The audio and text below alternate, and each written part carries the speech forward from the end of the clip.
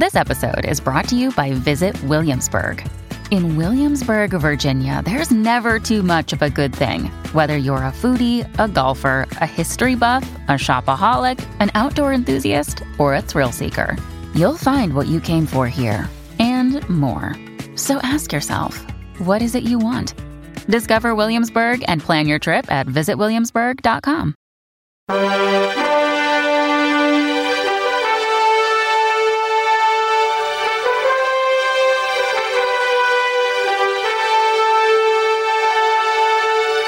Welcome to Lighthouse Faith Podcast, where we are moving forward in truth and love. I'm Lauren Green, Chief Religion Correspondent for Fox News Channel and author of the book, Lighthouse Faith. The best-selling Christian writer, Lysa TerKeurst, is one of the most sought-after voices on women and the church. She's president of Proverbs 31 Ministries, and she has authored more than 25 books, all of which she herself really bears her soul in order to help others find a path on their spiritual journey. Lysa's latest book is, again, that sort of raw exposure of her person, vulnerable yet finding strength in the experience. The book is titled Good Boundaries and Goodbyes, Loving Others Without Losing the Best of Who You Are. And she joins me now. Welcome, Lysa. Thank you so much. It's an honor to be with you today. Well, you have just a very unique, I shouldn't say very unique, but you have a unique ministry, I think. And the title of this new book kind of tells a lot, but you tell me, what it says to you. Well, Good Boundaries and Goodbyes is really an opportunity for people to love others well without losing the best of who they are. Sometimes when we hear the word boundaries, there's a couple of things that pop into our mind. Is it okay for a Christian woman to have boundaries, Because sometimes there seems to be some Bible verses that would contradict that. For example, when Jesus says that we are to lay down our lives, with our for our friends, and Jesus certainly modeled that. He laid down his life, but Jesus laid down his life to accomplish a high and holy purpose, not to enable bad behavior to continue. And so we need to remember that boundaries are an opportunity to avoid extremes. One extreme is just putting up with anything and everything. The other extreme is saying enough is enough and immediately leaving. So what boundaries do, boundaries are a communication tool to help us avoid extremes, bring it back to the middle, and express what we will and will not tolerate, what we do and do not have to give, and what we can and cannot accept in a relationship. And I'm convinced more relationships die not because we attempt boundary conversations, but because we refuse to have the conversations that were so needed. Yeah, boundaries actually necessitate strength, right? Because you've got to set a bar. You've got to have the sort of, what do they call that? The non-negotiable at that point. So you've got to set a point at which you are willing to walk away from something, right? That's right. And, really boundaries are to establish where the freedom exists in a relationship. Otherwise, we'll always be tentative, wondering, is this okay? Is this okay? Is this okay? And we run the risk of really doing things that the other person isn't okay with. But if you never communicate about it, then you don't know about it. And so boundaries set guidelines where we can roam freely within those guidelines and know that we're okay, the other person is okay. So boundaries are not meant to shove another person away. Boundaries are to help hold ourselves together. We shouldn't try to control other people. So we don't put boundaries on them to force them to change. Instead, we draw boundaries around ourselves so that we can remain self-controlled, sane, and stable. Now, you talk about there are 5 guidelines for implementing healthy boundaries. What are the 5 guidelines?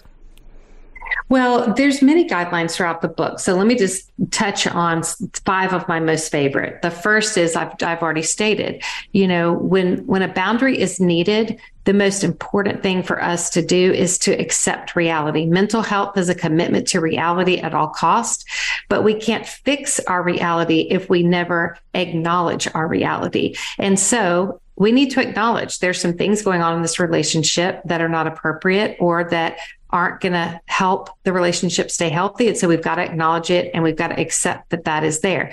The second thing that we need to do after acknowledging it is to take a step back, not in a moment of heated passion and not in a moment of frustration and anger, because we don't want to use our boundaries to try to punish another person or prove a point or control them. So instead, we need to think ahead about what is an appropriate boundary and maybe even write it down.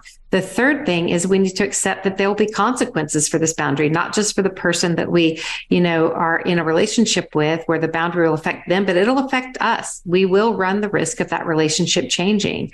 And so we have to acknowledge there may be a cost to us. But when the pain of not having a boundary gets greater than the consequence of the boundary, then we really do need to have these conversations. Number 4, after that, we need to communicate it with love.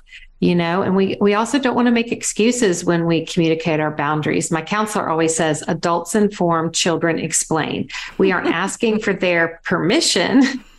Rather, we're stating reality in love and compassion and kindness, but we are clearly communicating it. And then the last one is we need to hold our boundaries, because if we implement a boundary and then we keep dropping that boundary, we're training the other person to never take us seriously. How much of this is directly tied to you ending a 29-year marriage? It's because of your husband's infidelity. How much of you is in this book? Well, I don't give a lot of details. I set the context for what I went through. There's a big difference between privacy and secrecy. Secrecy is keeping secrets so that you can hide things. And I never wanted to keep secrets and I never wanted to hide things. But at the same time, privacy allows us to hold some details private because it's not going to help other people. What will help other people is for us to get to the place where we accept what we've been through, and then we use our transferable wisdom to help them in their own journey. So there are, some revelations in this book about my experience with the trauma that I walked through, and the fact that, there were a lot of things that were happening that were not just difficulties, but they became destructive to my well-being. And like I said before, I think I finally got to the place where I said, I'm not walking away, but I am accepting reality. And when I accepted reality, that meant the death of my marriage. That's a very hard place to be. You posted on Instagram 2 years of healing, 2 years of focusing on my own health, 2 years of learning how to sit in the quiet with myself and be okay, 2 years of believing God for goodness, even when things felt not good at all, 2 years of learning to go home to an empty house and counting the blessings that are still abundant. 2 years. That's a long time to get into that place. That's 2 years of some pretty hard moments, I would think. So many hard moments. The first time that my counselor told me, Lysa, you need to learn to sit with yourself and be okay, because that's the sign of an emotionally healthy person. And I really did not like that answer. I bristled against it because I just thought, that's ridiculous. I'm lonely. So you're telling me because I'm lonely, I need to go home and learn to sit with myself? That seems like it will just feed the problem. But, his wisdom was so good, because what it allowed me to do is get to the place where I found myself inside the healing. And what I mean by that is I wanted to get to a place where I didn't need another person to help me heal, but that I could be free to eventually want another person without bringing the trauma of the past into a future relationship. I'm wondering, and please tell me if these are areas you don't want to talk about, but you talk about that it was your husband's infidelity finally. I assume that this is not just one incident, but over a period of time. And you actually, 3 years ago, I think that's when we talked, or maybe a few more years ago, you had reconciled and remarried that person. And what happened to that? Yeah, so we renewed our vows. And another factor of this, which has been public knowledge as well, is that there were addictions involved in addition to the infidelity. And it was a whole cycle. And so when we renewed our vows, I felt like we had gotten to a place where we could heal together. We had been separated and healing on our own, and he was working on himself and I was working on myself. And then we just decided, okay, let's bring back let's bring it back together and walk this healing road together. And we renewed our vows, and we had one good year. And then the addictive cycle kicked in, and everything fell apart. And so again, was I devastated? I was doubly devastated because I could envision this beautiful redemption story that just seemed right there, so close. And when everything fell apart again, I remembered I'd made a promise to myself to never again diminish the best of who I am to cover up the worst of who someone else is. And part of that was accepting reality. I can love him and I can be there for him, but I cannot save him. And I had to acknowledge I'm not his savior. And I needed to, at that point, learn to care for myself and learn to keep myself safe and sane and stable. And it broke my heart into a million pieces. But looking back on it now, 2 years removed from that next level of devastation, I realized I didn't give up on my marriage. I didn't walk away from my marriage. I chose to accept reality. Were you ever able to get inside his head and understand why he had this addiction, why he was unfaithful? And also, did he blame you? Was he angry with you because you didn't stay with him? Yeah, I mean, no, I never really understood it. And I try to be really careful to let him have the freedom to share his story one day. And my prayer is that he will get to the place where he could share his story. But what I will say is, for me, I think the best way I can describe the dynamic that was happening is if you and I were together and one of us had a cardiac event, of course, we would rush to the other person and start doing chest compressions to try to sustain life. And that is a noble and wonderful thing to do, to rush to someone and using external pressure, try to create a dynamic where sustainability is feasible. But at some point, if that person's heart doesn't start to quicken and beat on its own, you cannot sustain another person's life by you using external pressure to change them. Right. And never have you seen two friends walking around a mall, one doing chest compressions on another person, and think, wow, that's a healthy relationship. And so that's what I had to finally realize. It was, if I was working harder on him than he was working on him, that was not going to be a sustainable dynamic. Yeah, it's excellent analogy. That's really actually quite powerful. I was listening to a Tim Keller sermon not too long ago, and he talked about when he was a young pastor in a small town in Virginia, and a husband called him desperate for counseling because his wife had threatened to leave him. And the counseling helped, and the husband changed his ways, but only as long as the threat of his wife leaving was gone.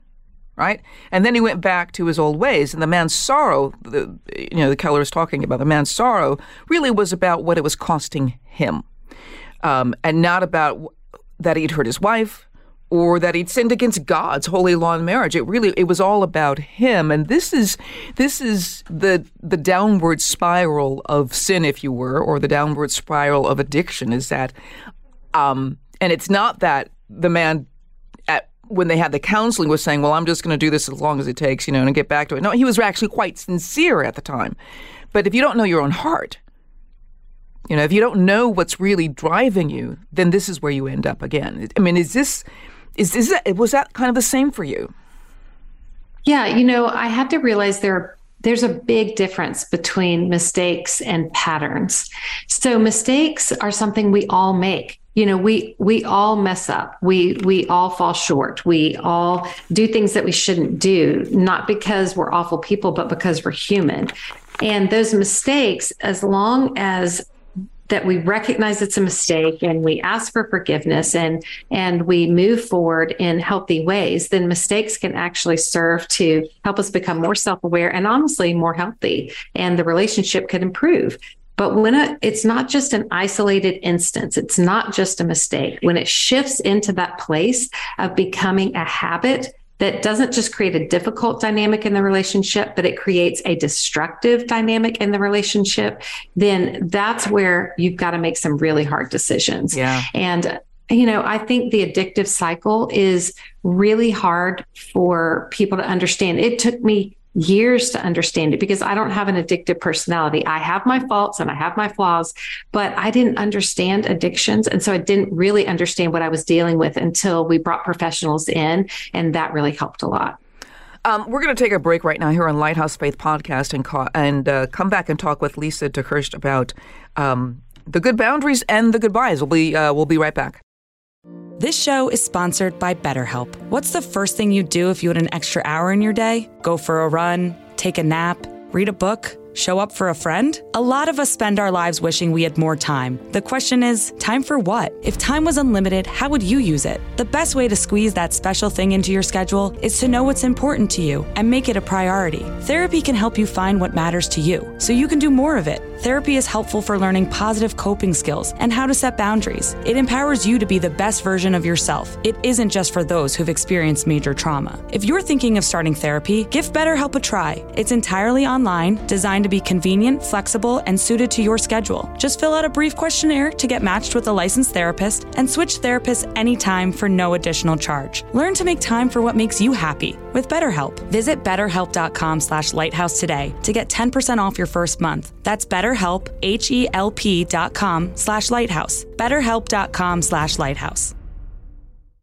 And I'm back with Lysa TerKeurst. Her new book is called Good Boundaries and Goodbyes, Loving Others Without Losing the Best of Who You Are. And I wonder, and I want to get into some of the advice you could have for women, because there are a lot of women who don't know when to leave or don't know if they should leave or how they should leave. And I'm wondering, do you ever wish that you had made better choices, 30 years ago and said, if I'd only understood myself better or, men better, I would have made a different kind of choice. Do you ever think about that? Well, honestly, I try not to. And the reason is because it just doesn't help me. But here's what does help me. When you know better, you do better. So I know better now because I've gotten the emotional healing, the counseling that I probably needed all along, that this event just helped propel me into counseling because I was in so much pain. I was desperate for it. And when you know better, you do better. And so now I can look back on myself back then and just know that I didn't have all the tools I have today. So I don't want to beat her up and say, like, past Lysa, 20-year-old Lysa, what a joke you were. Like, you didn't do this right and you didn't do that right. I want to have compassion because I do believe I did the best I could with what I had. But now I know better, so I'm going to do better. I interviewed a woman sometime a few weeks ago before Christmas who had been homeless in New York at one point. Her story is quite unique in that she was married to a Baptist minister for 35 years. And she said for 35 years, she suffered under his emotional abuse. And it finally got to the point where she was on a highway and he did that one thing that just triggered it and stopped the car, and she was out and never looked back. And she was willing to suffer being homeless in New York rather than go back. To guard against that kind of, reaction, that you have to, a 35-year marriage is a really long marriage, and to have suffered that for 35 years. And she said she saw the signs when they first got married. Give some advice to women about, who are Bible-believing, they're Christians, they want to be good Christians, they've married under the belief and that this is supposed to last forever. What do you look for, and when do you leave?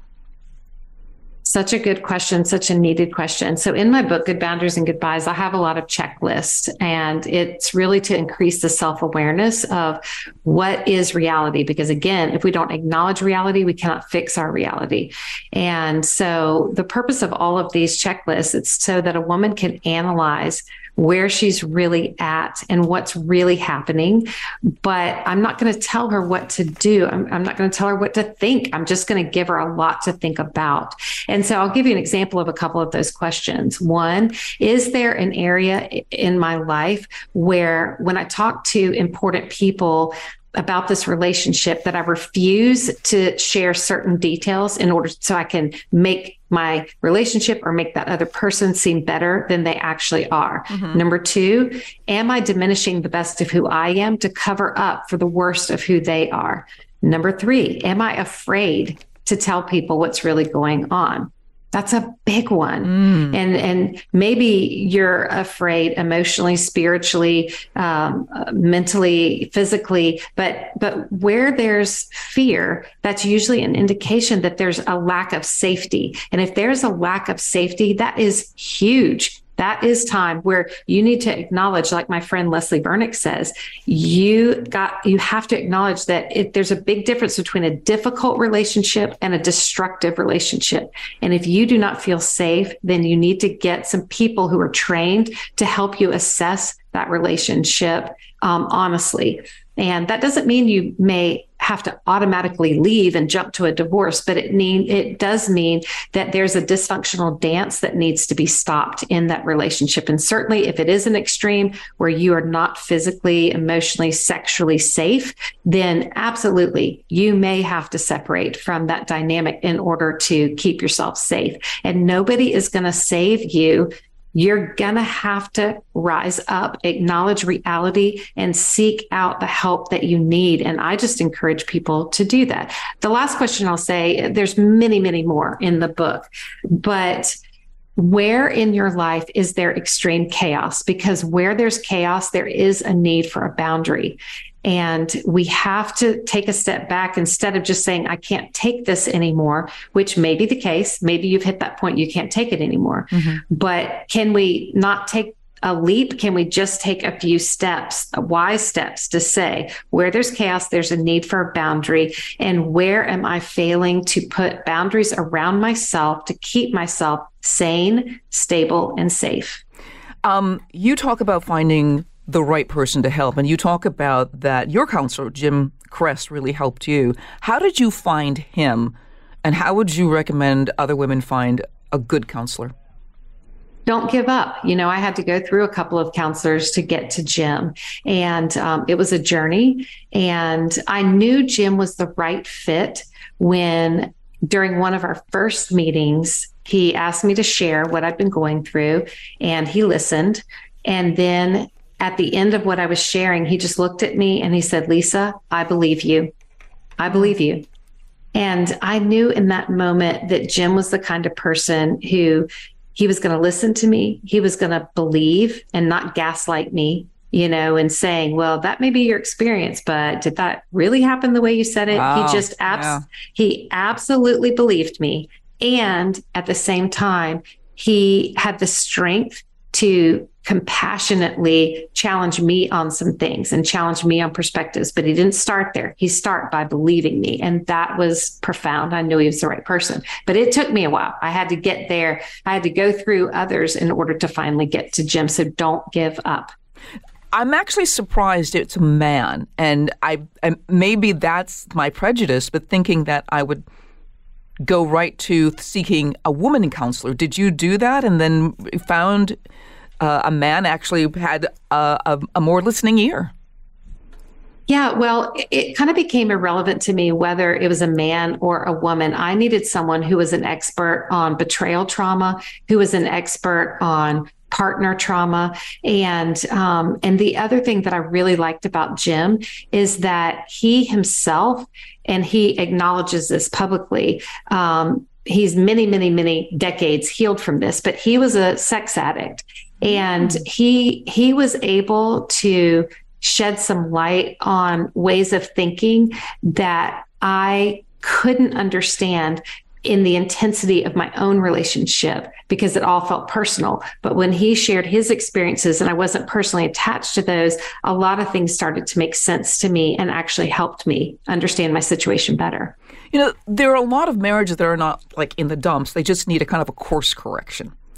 How would you recommend women kind of do it on their own and sort of, it just kind of needs a course correction. I need to be more upfront with my husband or, in order to kind of get us back on track. How do you know the difference between something that's just kind of a course correction or something that needs some massive changes? Well, that's exactly why I wrote the book, Good Boundaries and Goodbyes. It wasn't to help people leave people. It was to help people love people better without losing the best of who they are. And so really what boundaries are good communication tools. And I think because I not only teach how to have the emotional fortitude and the biblical confidence to draw boundaries, but I actually give scripts in the book of things to say. And these aren't always devastating relationships. It's our everyday relationships. If you want a better relationship, then you implement healthy boundaries. And I think for too long, we've had this notion that boundaries are bad. Boundaries are for extreme situations. No, boundaries are just an effective communication tool that can help relationships become healthier. Yeah, I think boundaries actually, like you said, boundaries actually create freedom actually within them because you understand the parameters. This is why they have football fields that are a certain length, and buildings in that kind of boundary. One of the things that I think you could probably lend a much some intellectual acuity on here is the verse in Ephesians that talks about wives be subject to your husbands and husbands be subject or take care of your wives. I forgot to actually take the scripture out and show it. I could probably call it up on my phone, but you know the scripture I'm talking about. And I think this has been one of the most maligned scriptures, but also, and not just outside the church, but inside the church. And the kind of scripture that gives certain kind of men the feeling that they have power over their wives. And certain wives, if they are in that kind of a relationship, feel that they have to be subject to their husbands and do everything their husbands request because somehow that's more biblical. Shed some light on those scriptures. Absolutely. Well, we want to remember that we honor what's honorable. And so when it says to respect your husband, husbands are to love their wives and wives are to respect their husbands. We honor what's honorable, but we do not honor what's dishonorable. And it's actually unloving to enable someone else to continue to sin against us. Jesus did call us to lay down our lives, but he did not call us to lay down our lives to enable bad behavior to continue. What he modeled is we laid down our life. He laid down his life for high and holy purpose, but he didn't do it so that we could enable bad behavior to continue. So I think it's really important that we understand that biblical principles, we've got to take a pause and sort of take a step back and ask, what is the context of what's being taught here?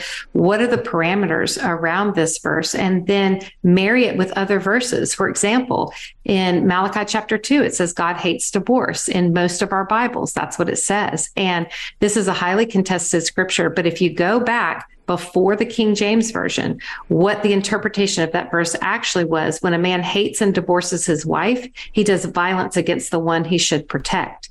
And then in some Bibles now, it says that with a little footnote, God hates divorce. So I think when we really take time, instead of just accepting these Bible verses and instead of just letting Bible verses be weaponized against us because another person may have a different interpretation than us, I think we need to do some studying ourselves. And that's one reason, Lauren, I started a podcast called Therapy and Theology to make sure that people had a safe place to go and get solid theology with correct interpretation of scriptures as best as we can and marry it with therapy because our emotional health is important as well. Where can people find that podcast?